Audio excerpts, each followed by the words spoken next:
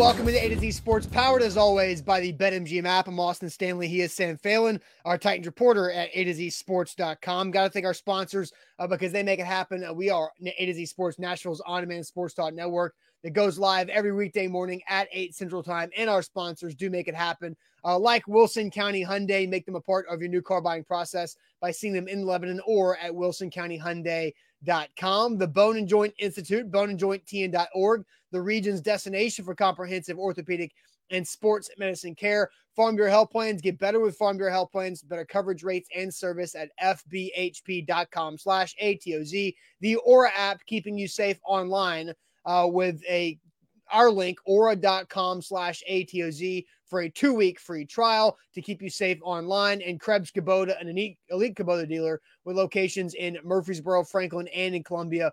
Check them out. Their website is KrebsKubota.com. So, Sam, we're talking today about the forgotten piece for the Tennessee Titans that can help them try to surprise the NFL overall. And then we'll talk about the most underrated storyline of the Titans offseason and overhyped storyline of the Titans offseason as well. But Sam, in kind of preparation for this conversation, there's been a lot of stuff that's happened so far this offseason for the Tennessee Titans. And it all began really in early December after John Robinson was fired as new GM. We already knew even before J-Rob was ousted that this offseason was going to be very fluid and very all over the place. And then Ran Carthon comes in. And so the new direction under new GM Ran Carthon, there was a mass veteran cutting that happened after the Super Bowl before free agency. And then Carthon signed, 6 free agents, if you want to call them 6 veteran free agents that were typically short-term free agent signings. There were rumors about Derrick Henry and Ryan Tannehill being on the trade block. There's Kevin Byard drama with some potential trade rumors there, and also the pay cut ask, and then just potentially flat out cutting KB. Then that has not happened. And then to cap it all off with the drafting of Will Levis, 33rd overall in the NFL draft, trading up for another quarterback because of the Tannehill, Malik Willis situation overall. So a lot of things have happened, Sam, in this offseason. And, the perception, we bring it up several times, the perception of the Titans is that they are trying to either rebuild and also reset at the same time, trying to win games, but potentially would put themselves in purgatory by not just choosing. And I don't know if you guys heard this or what yesterday. Sean Henry, president of the Preds, went on 3HL yesterday and says, I'm not going to mince words. We are rebuilding. So the Preds come out and say it flat out. We are rebuilding. The Titans are not saying that whatsoever. So there's a weird perception about this team around the league. Well, respect to Sean Henry for doing that, because rebuild seems to be a bit of a buzzword around professional sports franchises, not something that you hear a ton of organizations admit and say. Yeah. I think that's awesome for him and for Preds fans that you're willing to say that. But I agree with you. I think the Titans, there's been all these storylines, right? All of these things that have kind of been capturing headlines, that have been topics of shows, that have been conversations amongst fans, that have really started to control the perception of who the Titans are in 2023. And while some of them were accurate, I do believe that the perception of the Titans as a whole is still probably a bit skewed. Zach and I were talking yesterday about how, and I think I mentioned this to you as well last week, I believe the idea of the Titans having 2 players that are impactful in fantasy football hurts the national perception of them, of being like, oh, they have no weapons, so they must stink. And I think there's this misconception of how competitive the Titans actually are and how competitive the Titans can actually be. And I do think in a few certain areas, fans and media and everybody has their attention in the wrong place with this team. Everybody kind of likes to talk about the hot topic of a quarterback situation, of trade rumors, of, a potential rebuild or what the future looks like. And we don't get focused enough on the present and the weapons and the assets that are here on both sides of the football. So that's kind of what I want to talk about today, is of these storylines that you see on your screen that have really been captivating Titans fans and the NFL as a whole, what is justified as being a topic of conversation? What do I think is being discussed a little bit too much? And what are we forgetting about this team? What do media and fans seem to easily forget about the Titans that might surprise people once we get into the season and games start, having results to them? Yeah, because the Titans open week 1 in New Orleans as an underdog. Like the New Orleans Saints weren't very good last year. Yeah. And Derek Carr is their quarterback. And the Titans, have been an underdog on BetMGM and every other book that I've seen in week 1. Now, being on the road goes into that. But still, like the Titans have Tannehill and Derrick Henry back in a defense that's not your – I just find it interesting, right? Well, you didn't see the show I did with Zach yesterday, so you're completely blind to this. So I'm just very curious. Where do you think the Titans rank in the NFL? And like, if you were power ranking the teams right now, 1, where would you put them? And 2, where would you estimate they are on a national power ranking? Well, I did. You did cheat. I saw. I didn't cheat. I just saw the graphic. Oh, okay. Yeah, when I was going through and deleting the graphics to replace them this morning, I did see that they were 24th in Pro Football Focus's power rankings. I think that's I think that's not like crazy. I do think late teens to 22, 18 to 22 is where I believe they should be. Yeah, we both came in at 18 when we started to weigh the balance. So, I mean, this is why we have the conversation, though. Andre says we're an incomplete team, Sam. And Andre, I agree with you in a lot of ways. I think the Titans are incomplete in certain areas. And so for those reasons, some of these conversations are justified. And some of these conversations have a lot of validity to them and are topics that should surround this team. But I think we're missing some things here and there and potentially blowing some things out of proportion. So that's what we're talking about, is what is valid, what is not valid, and where is that fine line in the middle to acknowledge, hey, the Titans might be incomplete, but what are we missing? Yeah. All right. So we've got Sam's forgotten piece. I am curious about where Sam's going to go. I'm in the dark. I have no idea what Sam's forgotten piece is going to be. So we'll get to that here in a second. But first, let me tell you guys all about Farm Bureau Health Plans. They can help you guys out, whatever your situation may be, with your health coverage, health, dental, vision. Farm Bureau Health Plans at fbhp.com/ATOZ is the link to hit up with. They've been serving Tennesseans across the entire state for now over 75 years. It's so easy to work with them. fbhp.com/ATOZ is the link to go to check them out there, to get your coverage started, your path to saving some money and getting better coverage for your health, dental, and visions with Farm Bureau Health Plan. Zach's been doing this now for a year and a half. Crazy enough, a year and a half that Zach has saved 20% with his health coverage because of Farm Bureau Health Plans. And again, whatever your situation may be, growing family, large family, maybe you're a little more mature and you're trying to figure out that more expensive stage of your health coverage, Farm Bureau Health Plans does great with that. Maybe you're like Sam, and maybe you're entering adulthood and trying to figure out what to do with your health coverage after college graduation as you become a pro in anything. But Farm Bureau Health Plans is there for you. fbhp.com/ATOZ. Today's show is powered by BetMGM, the king of sportsbooks. You can get up to $1,000 back in the form of a bonus bet if your first bet doesn't win with BetMGM. I used BetMGM at Nashville Super Speedway on Sunday, and I won on Ross Chastain's victory, heading to victory lane. So I was very pumped up about that, watching the race live. Now I've got some money sitting in the BetMGM account that I'm looking to maybe put some MLB plays out there over the next few weeks here. So there are still sports going on, just because the NFL and NBA have wrapped up. And if you're going to get involved with sports betting, do it on BetMGM, up to $1,000 back with that bonus code ATOZ Sports in the form of a bonus bet if your first bet doesn't win. All right, A to Z Sports here live on this Tuesday. We're going through the forgotten piece for the Tennessee Titans as we're going to dive into the underrated and overhyped storylines for the offseason. But Sam, what is your forgotten piece for the Tennessee Titans as, they try to surprise the NFL this upcoming season, where the Titans want to compete for a division title, but the NFL across the board is not expecting that. So what is the Titans' forgotten piece?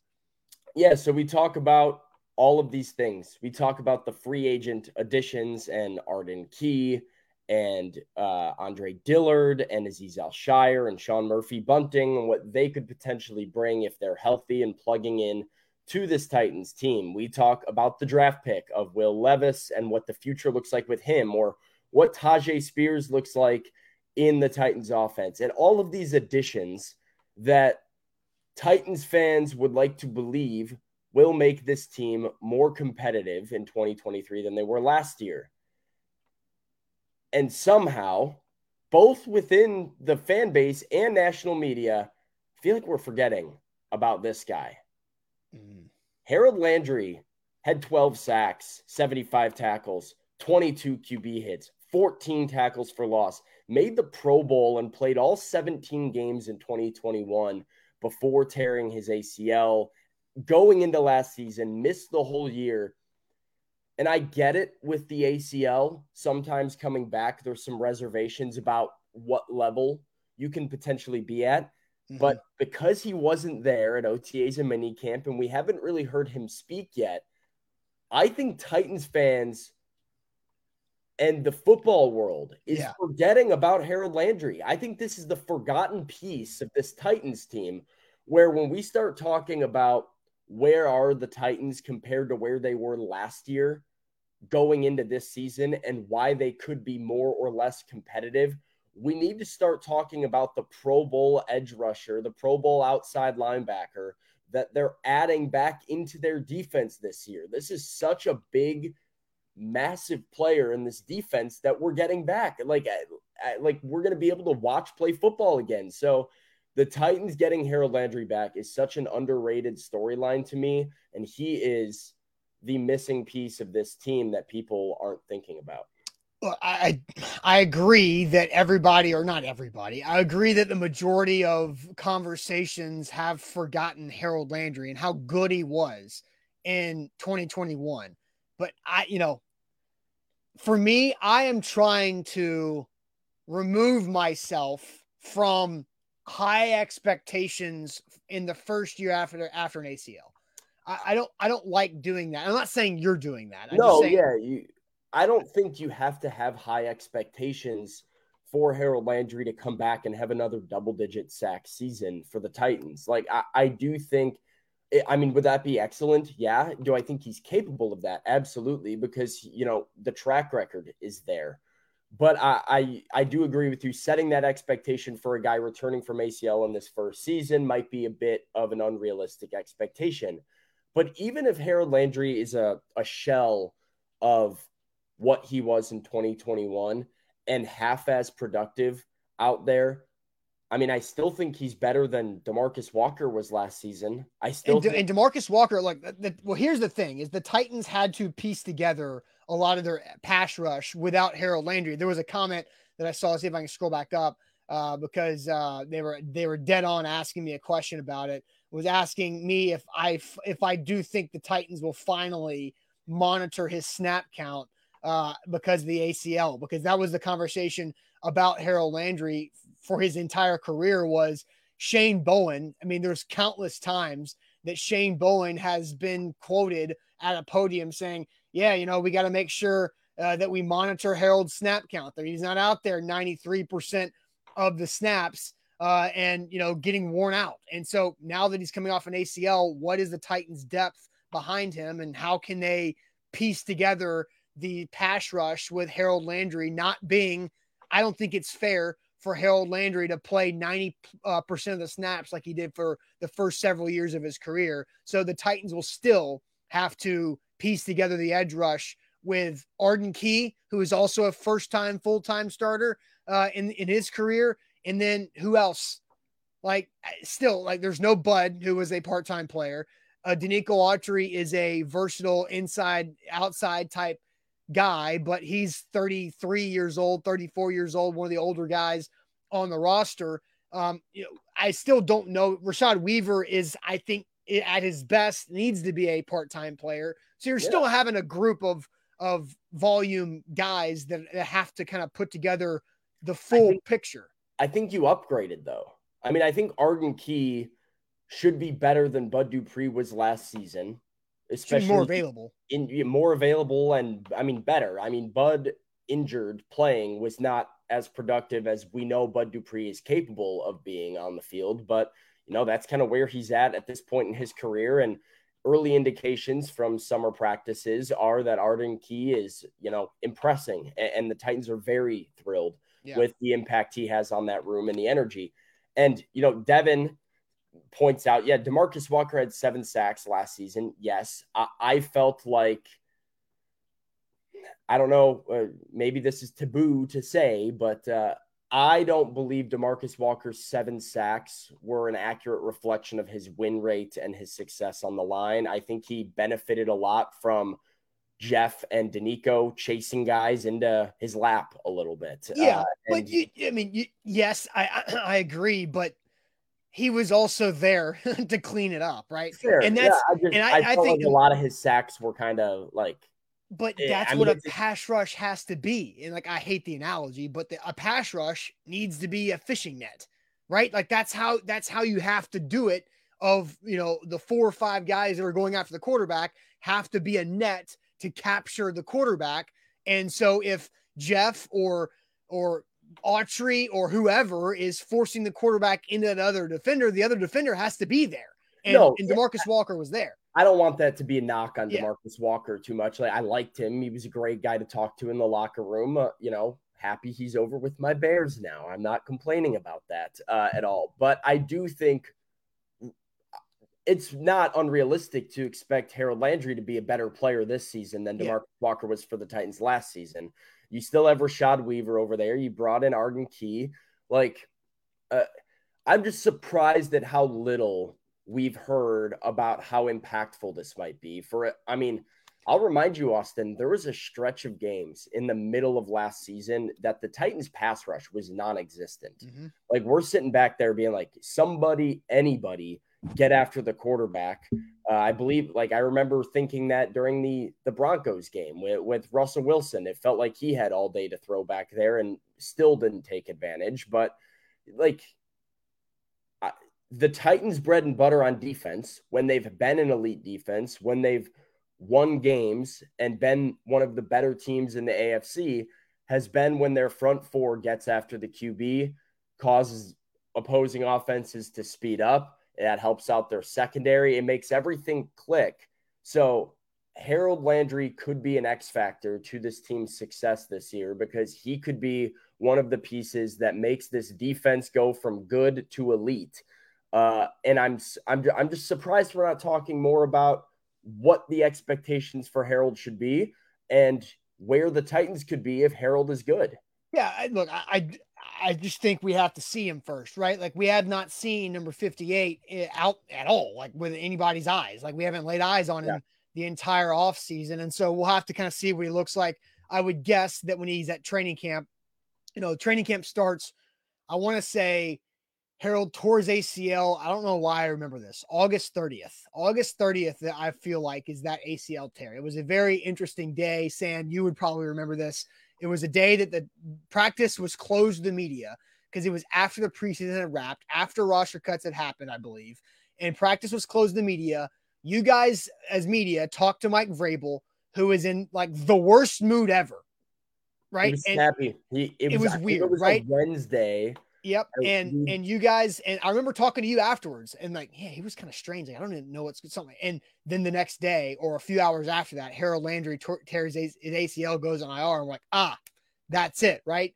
And so Mike knew what happened during practice a couple hours before. Exactly. And couldn't talk about it. Right. So we'll have to see, but training camp starts. It'll be 11 months from that injury occurring. And so we'll see where Harold Landry's at. 11 months is enough time for the most part for a player with that injury to be back on the practice field to an extent. So we'll kind of see what that is.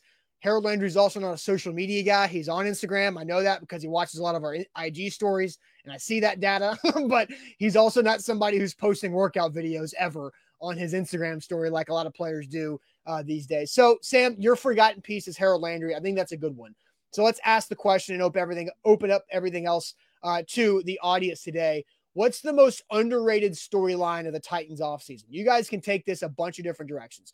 What is the most underrated storyline of the Titans offseason? Because here are the top storylines that have been discussed this entire offseason, the last 6+ months. New direction under Iran, mass veteran cuts, short-term free agents, Henry and Tannehill trade rumors, Kevin Byard drama, and the Will Levis draft pick. That is probably the top 6 storylines for the Tennessee Titans this offseason. So what is the most underrated storyline for the Titans this offseason? But first, let me tell you guys about our friends at Krebs Kubota. They are a elite Kubota dealer in Middle Tennessee with 3 locations, and they've been serving Middle Tennesseans for 18+ years in Franklin, Columbia, and in Murfreesboro. KrebsKubota.com is their website. Kubota is important. It's the best equipment in the entire industry, and having an elite Kubota dealer like Krebs means you have access to the best warranties in the equipment industry with the Kubota line. And they've got everything you need, big or small projects around your property. Kubota's got it. And Krebs delivers the customer satisfaction and the relationship side of what this is about. Because if you're using any type of equipment like this on the planet Earth on your property, things are going to break. Things are going to go wrong. You have to know who can help you out because you're using a lot of power and a lot of force right there with your equipment. So Krebs Kubota is where to go. Once again, an elite Kubota dealer serving Middle Tennessee for over 18 years with 3 great locations in Murfreesboro, Columbia, and in Franklin. Online, KrebsKubota.com. Today's show is powered by BetMGM, the king of sportsbooks. You can make every game and every play mean more with BetMGM when you use the bonus code ATOZ Sports on the BetMGM app and get up to $1,000 back in bonus bets if your first bet doesn't win. The best way to do sports betting is when the risk is free. That's what you can get with BetMGM. You use that bonus code ATOZ Sports and place your first wager, and even if you lose, you don't, because you get your money back in the form of a bonus bet and get another chance at things. So that's why we love BetMGM. It's why they're the king of sportsbooks. Visit BetMGM.com and the BetMGM app. All right, A to Z Sports here live on a Tuesday. We're asking now, what's the most underrated storyline of the Titans offseason? Later on in the show, we'll talk about overhyped storyline. But Sam, I'll send you to the chat because there's a lot of good conversations and there's storylines that I completely forgot about that are being mentioned in the chat on Facebook, YouTube, and Twitch. So you guys on top of it this morning. So Sam, I'll send you to the chat to see what the people are talking about. Dave thinks it is the kicker battle for the Titans right now. Andre says it's Vrabel's stubbornness. Steven says Will Levis still has not signed his rookie contract yet. So the Titans still have not agreed. That is interesting. Now, they have a month to do it, right? He doesn't have to sign until July 25th. That's kind of the deadline. That's when they were supposed to report for training camp. So they got a month to do it. But that is interesting there, Steven. Continue, sorry. Getting Harold Landry back and adding Arden Key to an already strong pass rush, says Balthazar. Drafting a guard so high, says Ed. Believes Skoronski's our guard. He is working at left guard right now. Harold Landry's return from Uri. Amar says Tannehill having a comeback season after last year. Let's see. Steven says Rand's plan to get us through the storm. J-Rob left us. Scary Harry says ditching Todd Downing. Grim Jim says it's the kicker. So does Bork. Davidson says, can Charles London and Tim Kelly turn this offense around? Nick also on kicker. Mr. Jones says it's Malik outperforming Levis. Brooke says the defensive additions have gone a bit quiet. No one is talking about the new Tim Kelly offense, a new offensive coordinator with a new game plan. Tannehill having to play for his job and earning an extension with an actual play caller, the offensive scheme. We're not going to run, pass, punt. Clearly, they've seen analytics on first downs. If we know, they have to know. Well, they didn't change anything, and they knew last year. So, hopefully, Devin. Kevin Jones says Ben Jones was released. He's underrated if he's healthy with all the new linemen. Let's see. Has to be the health concerns. The elephant still has not left the room. We've got some good stuff here. We've got Hopkins, Kyle Phillips progress. We also are saying the underrated.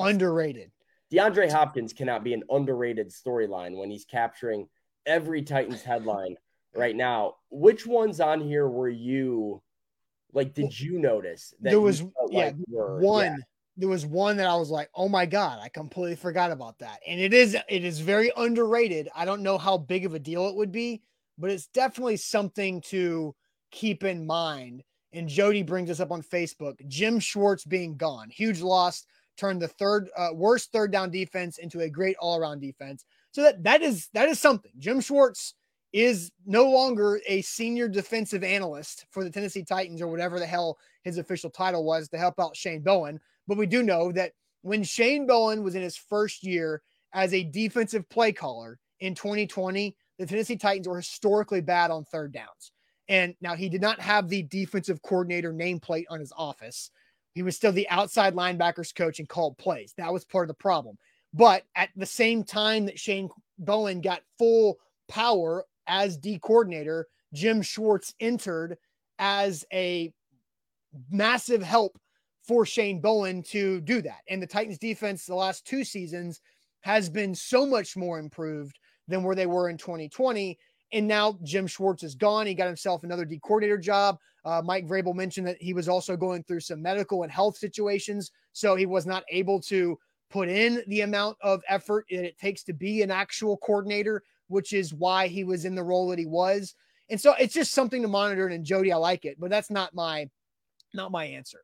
I think underrated is always an interesting word to use in a conversation like this, because it always depends on what your rated level is on the situation. Yeah. And I think I do think the change of offensive coordinator is a very notable move. And it is something that a lot of people are talking about, but I do think it is still, for me, the most underrated storyline because of how bad Todd Downing was. And if Todd Downing is that bad, and if Tim Kelly is middle of the road, that is a massive difference. Massive difference. And Sam, you're a part, obviously, as our Titans reporter. Our Titans article chat message group, the last several days, I don't know if you've noticed this, because nothing new has happened in 6 months in the NFL, right? On the field. But how many times have we seen new threads, Warren Sharp stats, other people dropping in analytics of the Titans offense? And what was the number from yesterday?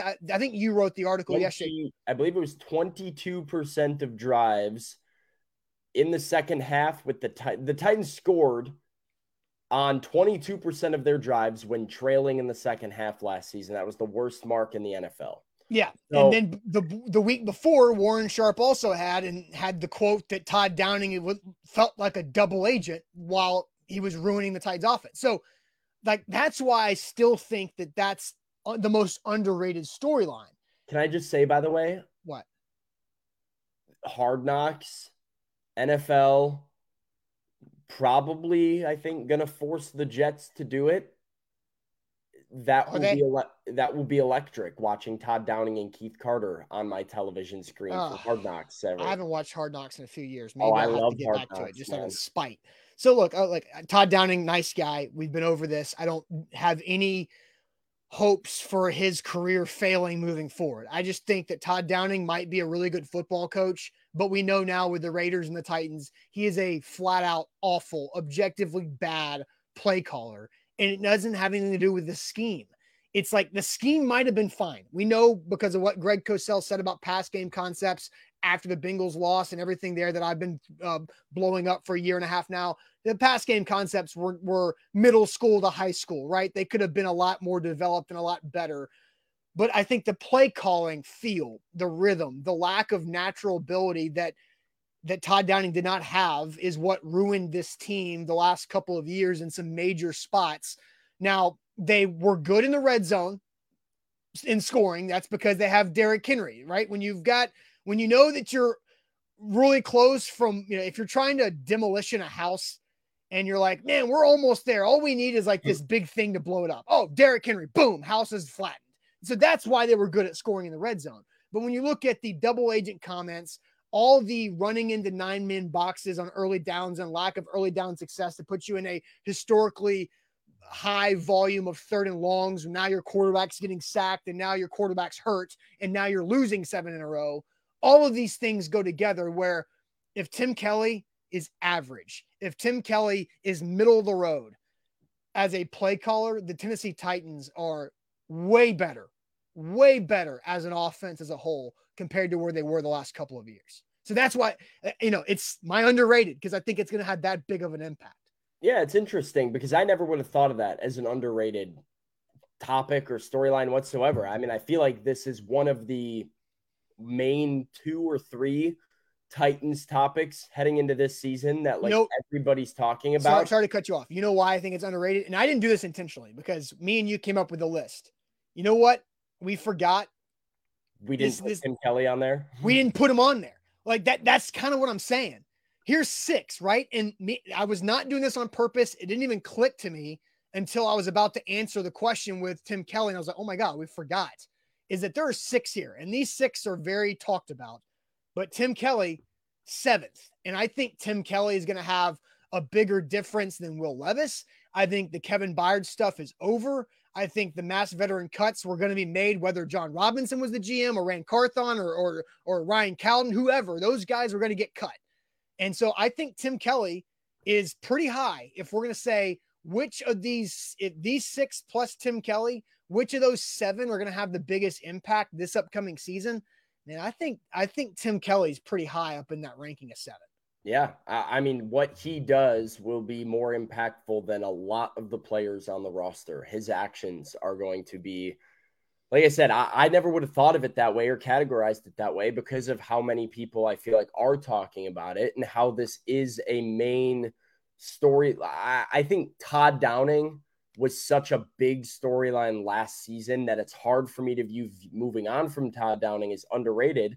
But yeah, I think you explained it and justified it pretty well here of like, this might have a bigger impact than anybody's really able to quantify or account for right now. Like it's hard to understand just how bad Todd Downing was until you see somebody else do it.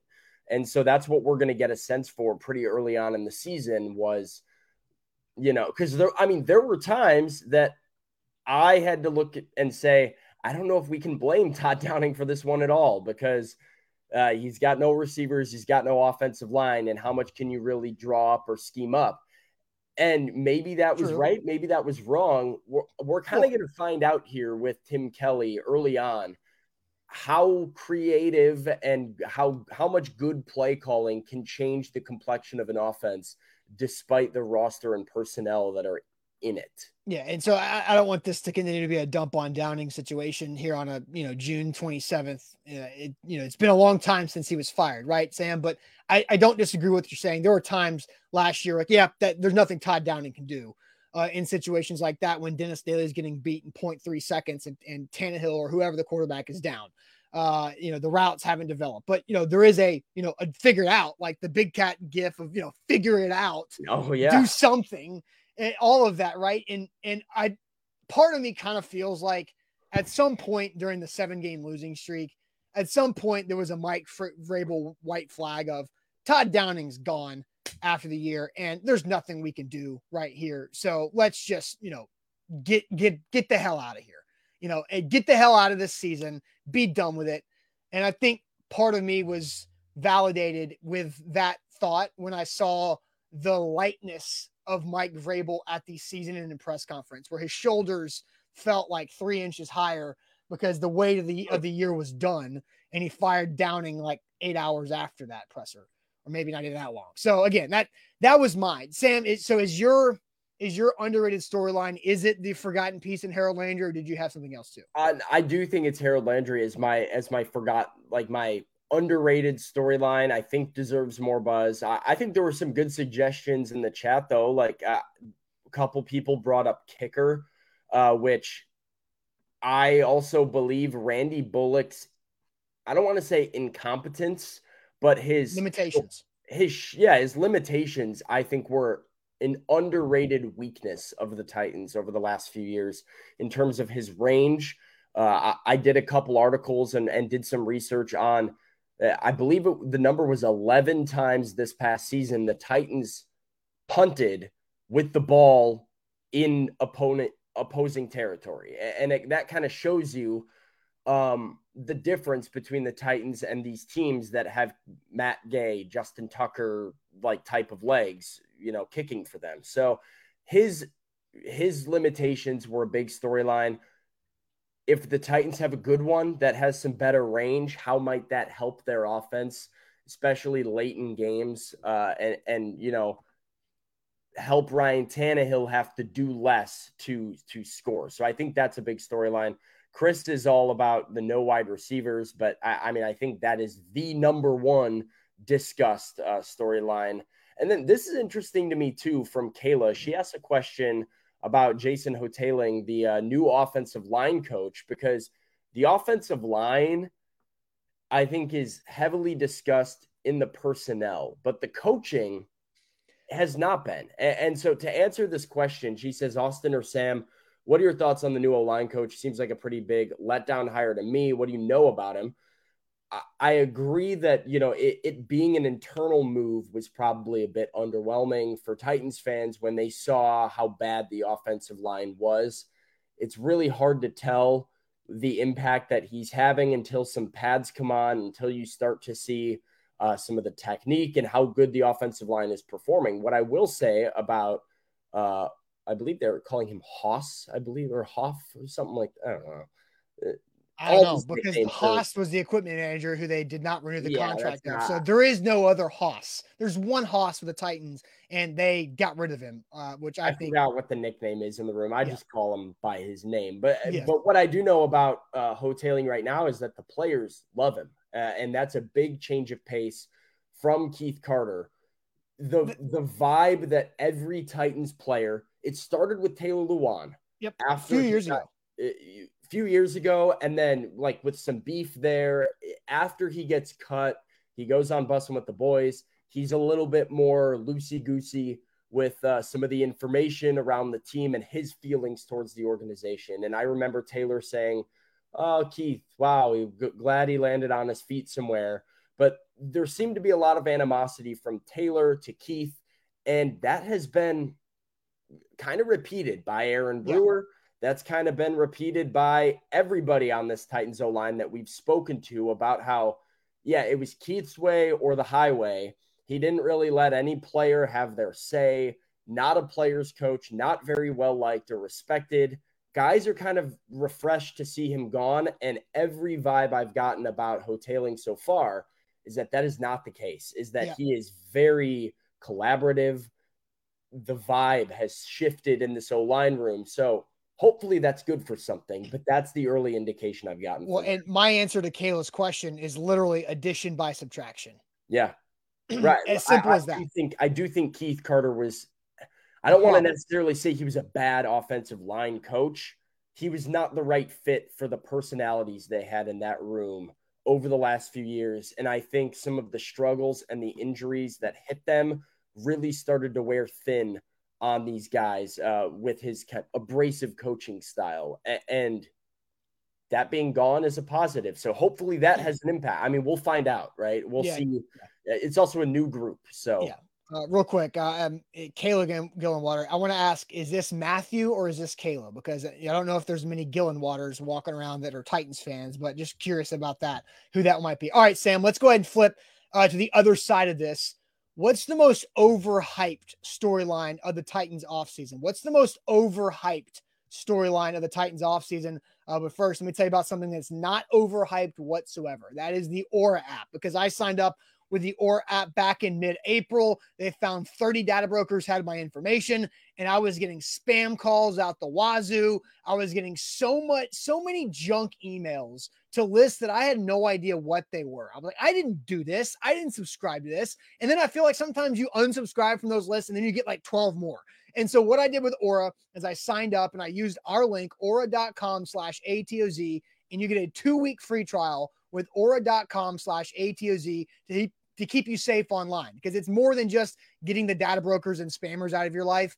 There's also VPN, password manager. How many times you sit there and think, crap, I can't remember this password. What version did I use for this? Because I've only got one more attempt left before I'm locked out. Aura helps you out with that as well. And then also credit identity theft monitoring, plus many, many more options there with Aura. So use our link, aura.com/ATOZ for a 2-week free trial. At the very least, you get rid of the data brokers with aura.com/ATOZ within those 2 weeks, at the very, very least. And that's a win for everybody. Aura.com/ATOZ. Today's show powered by BetMGM, the king of sportsbooks. Use the bonus code ATOZ Sports on the BetMGM app and get up to $1,000 back in bonus bets if your first bet doesn't win. Whatever that wager is, if it's $50 wager, $100 wager, up to $1,000, you get it back in the form of a bonus bet if you lose your first bet. That's why you got to use that code ATOZ Sports and why you have to get with BetMGM. They're the king of sportsbooks. Visit BetMGM.com. All right, Sam. So asking the question now, what is the most overhyped storyline of the Titans offseason? Most overhyped storyline of the Titans offseason. Let's see. Nick says A to Z discussing first round quarterback picks almost daily and Tannehill being gone for 2023. So this is Nick taking a shot at us because I don't think, look, overhyped that felt like it was going to happen if the Texans didn't go CJ Stroud at number 2. So I don't think that's overhyped. I just think that it was what it was, and the Titans were seriously considering moving up to 3 with the Cardinals to take CJ Stroud if CJ Stroud was there. And he wasn't there, so it didn't happen. So I don't necessarily think that's overhyped. I just think it was that was a big-time storyline leading up to the draft. Yeah, I think pre-draft conversations are always fair in my eyes because you don't know how the board's going to shake out. And, as things get closer, you start to get a better feel for where people are going to fall. And there was still the possibility of the Texans not going quarterback, of the Texans going with a different quarterback, of unknowns about where the Colts were going to go with their pick, if they were going to take Will Levis or Anthony Richardson, and, what one of those guys falling would mean for the Titans at, 11, if they would move up. There was a lot of unknowns that surrounded the draft, and any executive, any general manager, any head coach would tell you that a lot of the draft is undecided until draft night because you have to see how the board falls, and decisions are made based on their pre-draft preparation. And I do believe the Titans had contingency plans that involved taking a quarterback in the first round, depending on how the board fell to them. It fell in a way that they got a blue chip guy in Peter Skoronski they feel really good about, and then were able to get a quarterback that they also have confidence in the second round and tried trading back into the first round for. So, very fair to discuss first round quarterback options because guess what? One of those 4 quarterbacks is a Titan right now. He went in the second round, but he's still a Titan, which lets you know they were at least thinking about it and prioritizing it. Yeah, no doubt. And they did trade with the Arizona Cardinals for a quarterback. It just was in the second round. So Sam, did you see any other comments that we thought was a good answer for overhyped here from the audience? This is an interesting one. I mean, Wright says Chig, which I think is fascinating. You might be the only Titans fan that's saying that Chig is overhyped, potentially going against the grain here. I don't necessarily hate it. We might have to temper our expectations for Chig a little bit. Orlando said Landry being 100%, kind of maybe throwing it back at me a little bit for being all on the Harold Landry train, saying he's not 100%. We need to, slow our roll on that. Jody says the Jaguars, which I think is really good. Yuri says the D-Hop stuff. I think the D-Hop stuff is about a 50-50 right now. And as Zach and I were talking about on the show yesterday, I think it's a big deal.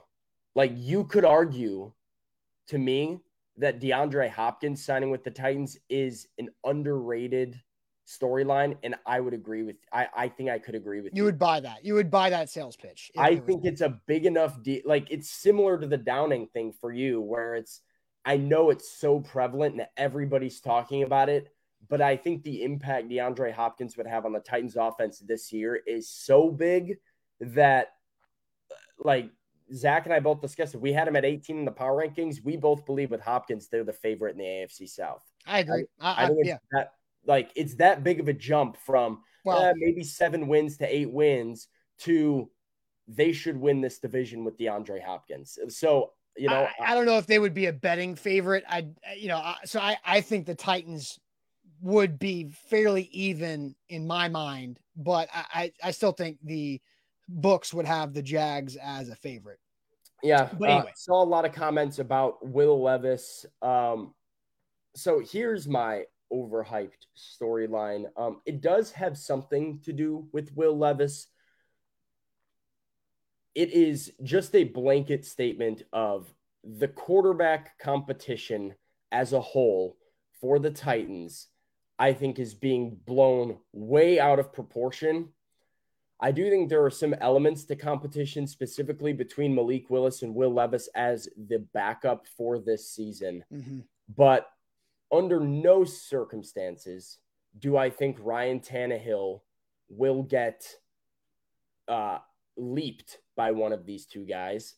I think as long as the Titans are trying to compete, Ryan Tannehill is the starter. You and I went over the situation maybe a month or two ago, looking at the schedule of Mm-hmm. where the Titans at week 11, week 12, and the pivot point. Right. They might have a difficult decision to make at one point where it says, all right, let's get the experience and start punting on the season. But Ryan Tannehill is the starter. And if you're hearing these reports, it's the same few accounts that keep spreading misinformation all over Twitter. They take little nuggets of they take your tweet, Austin, about, hey, Will Levis struggled a little bit today, was a little inaccurate.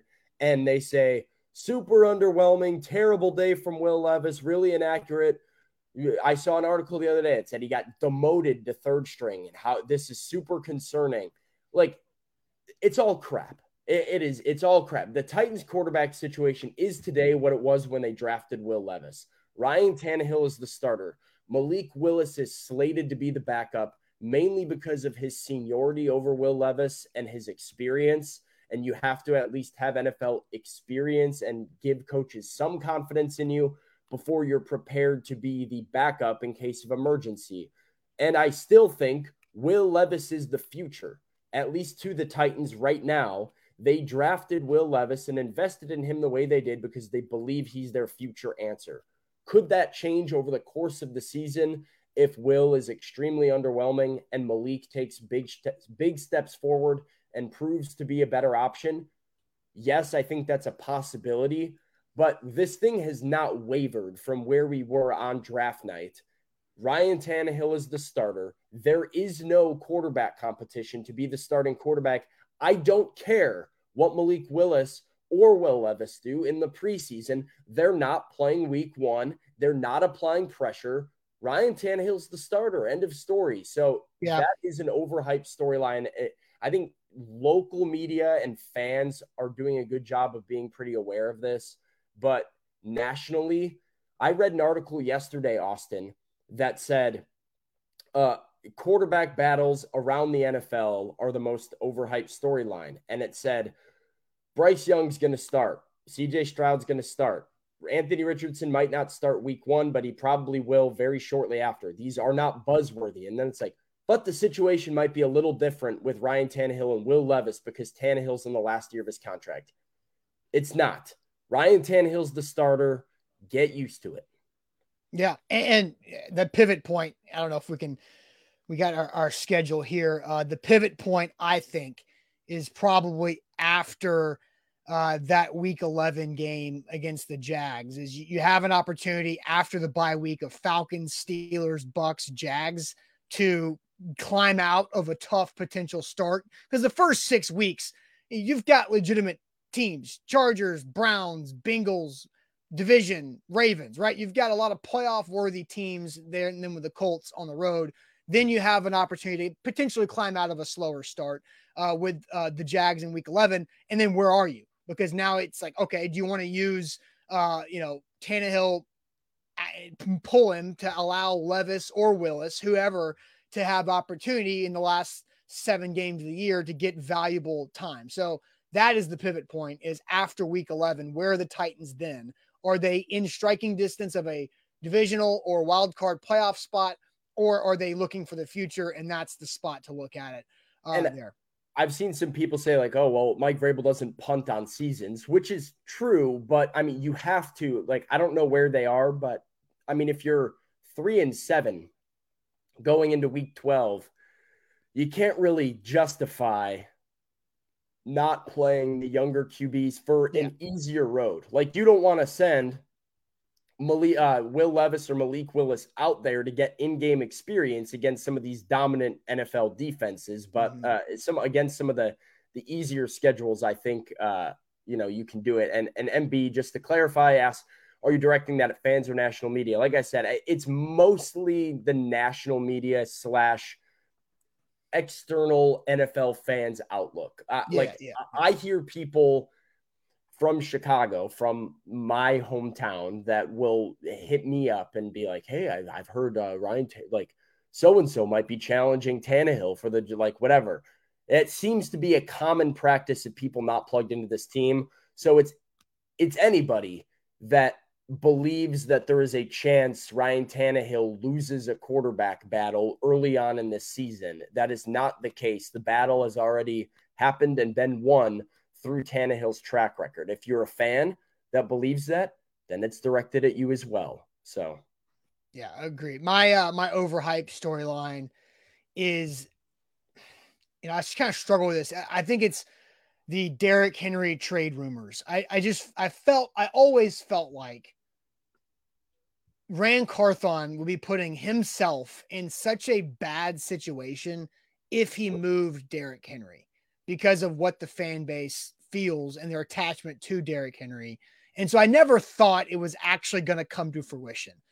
He kind of did the same thing with the Kevin Byard stuff, but I do feel like the Kevin Byard situation, at least from a football perspective, there might be more suitors for Byard in a trade than Henry. And I just don't think that Ran Carthon could have really gotten beyond a Derrick Henry trade from like an approval rating standpoint. And especially given the return, right? Yeah. I mean, we kind of agreed value-wise, Derrick Henry wasn't getting you much more than a 4th-round pick, given his salary, given his age, given today's NFL and the value placed on running backs. And so, yeah, I mean, that was part of like the thing, right? It was like, does it make sense? Football, I never really felt like it did, because the juice isn't worth the squeeze for a 4th-round pick for all the bad PR the Titans. Yeah, you got to have butts and seats. And so real quick, Kane has a super chat, says all the Levis hype you, Sam, gave per draft, post draft, and the throwing dimes quote was all BS, because if he doesn't hit, the smoke is coming. Like, I think Kane, I don't know exactly what he's referring to. I mean, I think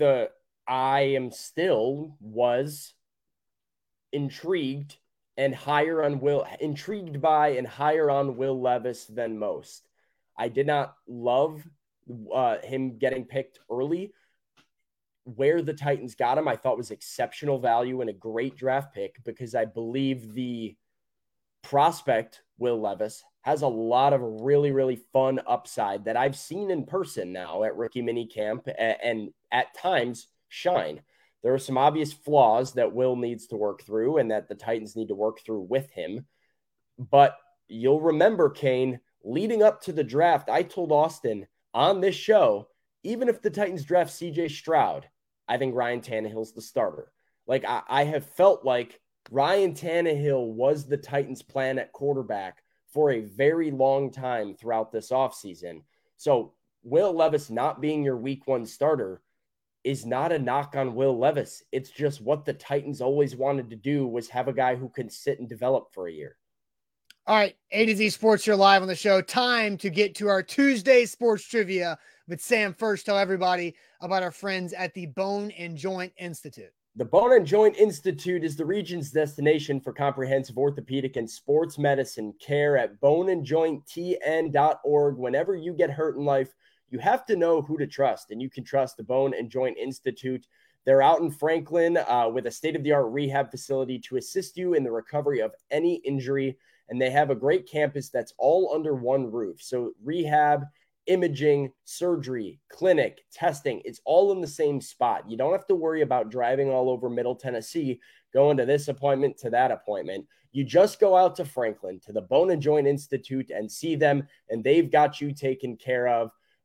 They are as good as it gets, just absolute excellent treatment. I've mentioned before about Mike Keith and everybody that I see walking around and I ask them, oh, where'd you get your stuff done at? They say, the Bone and Joint Institute, because they're that reliable.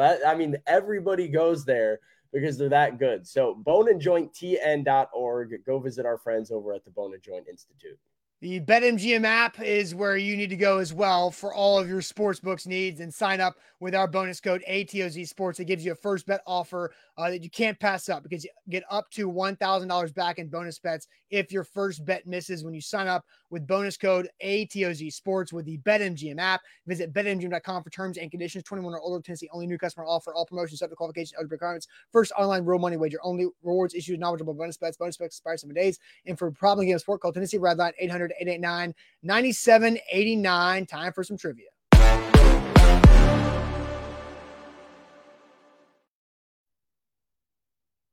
And Tuesday Sports Trivia, 5 questions for sports, 1 non-sports, presented by Wilson County Hyundai. Make them a part of your new car buying process by seeing them in Lebanon or at wilsoncountyhyundai.com. Sam, you are the trivia master. We are all on. Are you playing with us, or do you have the answers? I have the answers. Okay, so it's me and the chat. I made the questions myself, found them myself. So Bork says, brace yourself for questions, Master Austin. It's me. So we're gonna do our best here. You know me. I've retired from being trivia master. It will always either be Sam or Zach.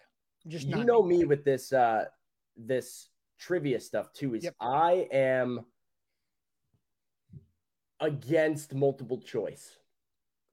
Right. I don't like multiple choice sometimes. I think a good trivia question gives you enough that you're right there off the top of your head, and you're trying to think logically through some things. So hang with me here. Hopefully these do the trick.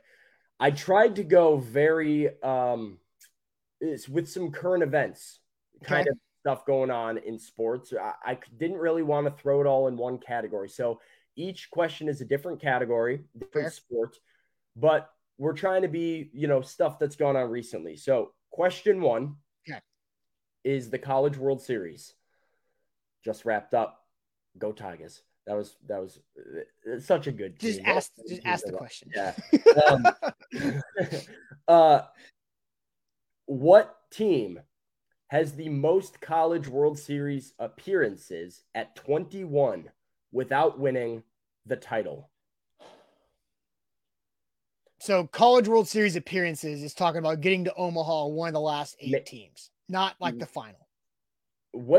This is the most tournament appearances, 21 tournament appearances without winning a championship belongs to this school. So Florida State, Bork and Brad coming out of the gates. Florida State real quick. And there is no Googling. So no Googling, please. I swear. And Matt says the Buffalo Bills. Funny answer. But I think Florida State, let's go ahead and go with that. I know Florida State's a good baseball program. It makes sense that they would be there a lot. Florida, the Gators won in 2017, I want to say. So let's go Florida State final A to Z. Would you like the answers now or at the end? Now. Now, Florida State is correct at 21. The Seminoles have made the tournament more than any other school without winning the national title. Number 2 category is going to be NBA free agency, which, is coming up here in a few days. This is pretty straightforward. Which current NBA player is on the largest contract in NBA history? We're 5 years, worth $264 million. It's the biggest contract ever signed to present date. Who got that contract? So they're not a pending free agent. They're just under. They are currently under this contract of 5 years and $264 million, which is the largest contract in NBA history. Who got that deal? Yeah, I feel like it's not going to be somebody that we would think deserves that. James Harden is an answer. Bradley Beal. I don't think it's Steph Curry. There's no way it's Ben Simmons. Is it Giannis? It has to be a super max, right? So the super max means it has to be, and I don't know if I'm right with this, at least, Sam, you can answer this question. You can only sign a super max contract with a team that drafted you. Is that correct? Do you want me to answer that? Yes. Correct. Okay. So it's got to be Giannis or Jokic. Has Nikola Jokic been around long enough for this?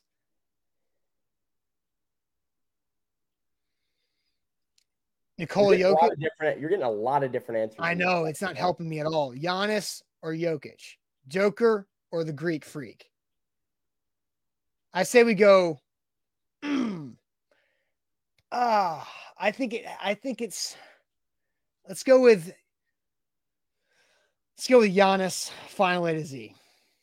The correct answer is Nikola Jokic. Gosh. Signed a 5-year, $264 million deal with the Denver Nuggets on June 30th, 2022. No, last year. Damn it. All of his back-to-back MVPs, right? All right, 1-1. Sorry. All right, let's speed this up a little bit. This one's right up my alley here. Okay. The Major League Baseball All-Star break coming up here in a few weeks. Shohei Ohtani setting the world on fire, leading baseball in home runs. I think he's got 25 or 26 of them now. Went deep against my White Sox yesterday, and he always does. But which player, not named Barry Bonds, Barry Bonds had 39 in 2001. Which other player, I'll give you a hint, post-2010, had the most home runs ever at the All-Star break with 37?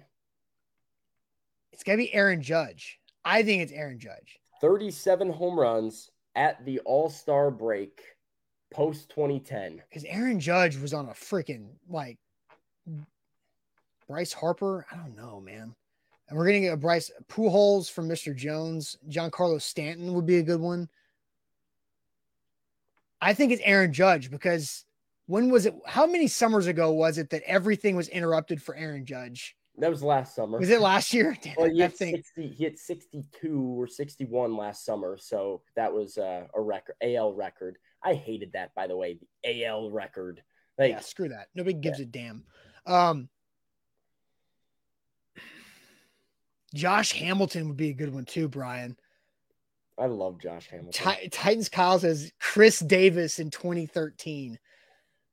Okay. I don't know what to do here. Because there's a lot, you could say it's Chris Davis. You could say Josh Hamilton. You could say, yeah. I just need I need confident people only in the chat to say. Confident only. Chris Davis. Do we want to go with Chris Davis?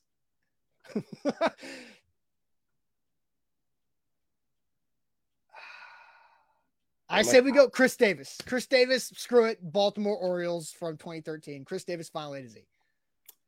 So the top 5 all time was Luis Gonzalez with the Arizona Diamondbacks in 01. Yeah. Reggie Jackson in 1991 hit 37. Mark McGwire hit 37. Barry Bonds hit 39. And in 2013, Baltimore Orioles first baseman Chris Davis hit 37 home runs before the All-Star break. And yes, as the chat pointed out, got a very big contract that offseason, which very much screwed over the Baltimore Orioles for the next decade. Yeah. They're coming out of it, though. All right, so 2-1. Question for the NBA draft, which just wrapped up last week. Victor Wembanyama is the 3rd foreign-born player to be drafted number 1 overall in the NBA draft. Name the first 2.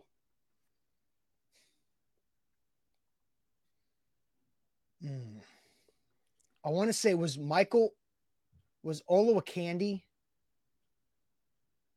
Tim Duncan, Hakeem. Ooh, Hakeem was one. I gotta clarify. I messed something up here. because Andrew Wiggins is Canadian. Uh, He doesn't count. This is players, outside of North America.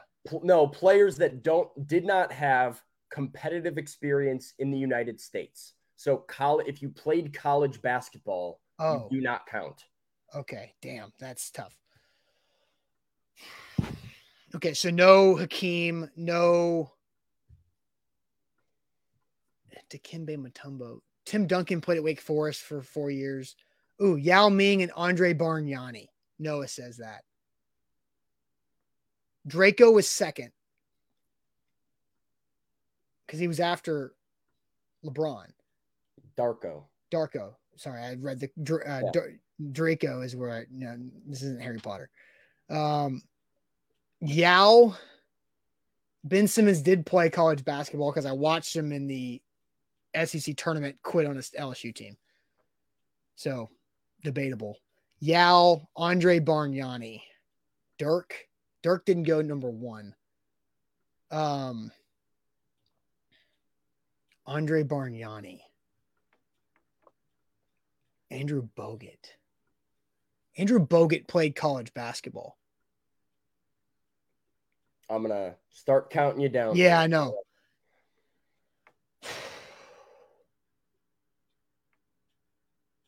Yao Ming, Andrew Bogut, final A to Z. The correct answer is 2002. China's Yao Ming was selected first overall. And in 2006, it was Italy's Andrea Bargnani. Ah, crap. I'm sorry. Whoever got that, that's my fault. Drafted with the first overall pick. Yeah. Noah had it early. Had it early on. Right, so 2-2. All right. We are going for non-sports here. Okay.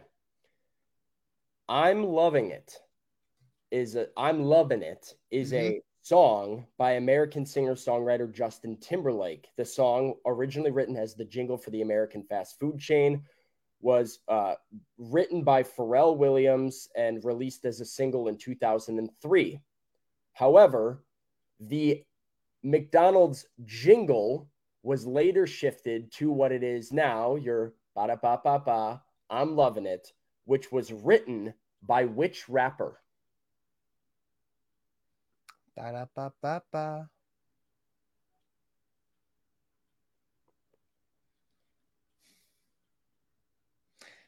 Dr. Dre is my first guess. This is something that Dr. Dre produced that nobody. That's why he's like the most. That's why he's freaking loaded. Why he's the GOAT. Why he's just Dre. Oh, of course he would. Andre 2000. T-Pain. Oh, Pusha T. We're getting a lot of Pusha T answers. Okay, I have to go with the people. Pusha T. Final A to Z. Pusha T wrote a McDonald's now famous jingle in the early 2000s while trying to make it as an up-and-coming rapper. That is correct. Wow. So Pusha T is responsible for your ba-da-ba-ba-ba, I'm Loving It. That's interesting. I like that. That was good. I like when you learn something fun that you can use to just blow somebody's mind later on in a conversation that they're like, oh, cool. Who would have thought that Pusha T just wrote the McDonald's jingle? That's such a nice claim to fame. Yeah. They're like, oh, who are you? Oh, Pusha T. I've never heard your stuff. He's like, well, the ba-da-ba-ba-ba. Yeah, that was me. That's how you make it, boys and girls. Write a jingle by the biggest fast food company in America, in the world, maybe. I don't know that to be true, but McDonald's probably up there. All right, guys, that'll wrap it up for this Tuesday show. Appreciate it as always. Make sure you give us that like hit right there. Hit us with a thumbs up. There's always more people watching than the people that have hit the like button. So before we head out of here, hit the like on Facebook, on YouTube. We'd like that. That'll give us a big help too. So appreciate it as always. We'll be back tomorrow on a Wednesday. Buck Rising live tonight. A to Z Sports Primetime. See you later. Appreciate it.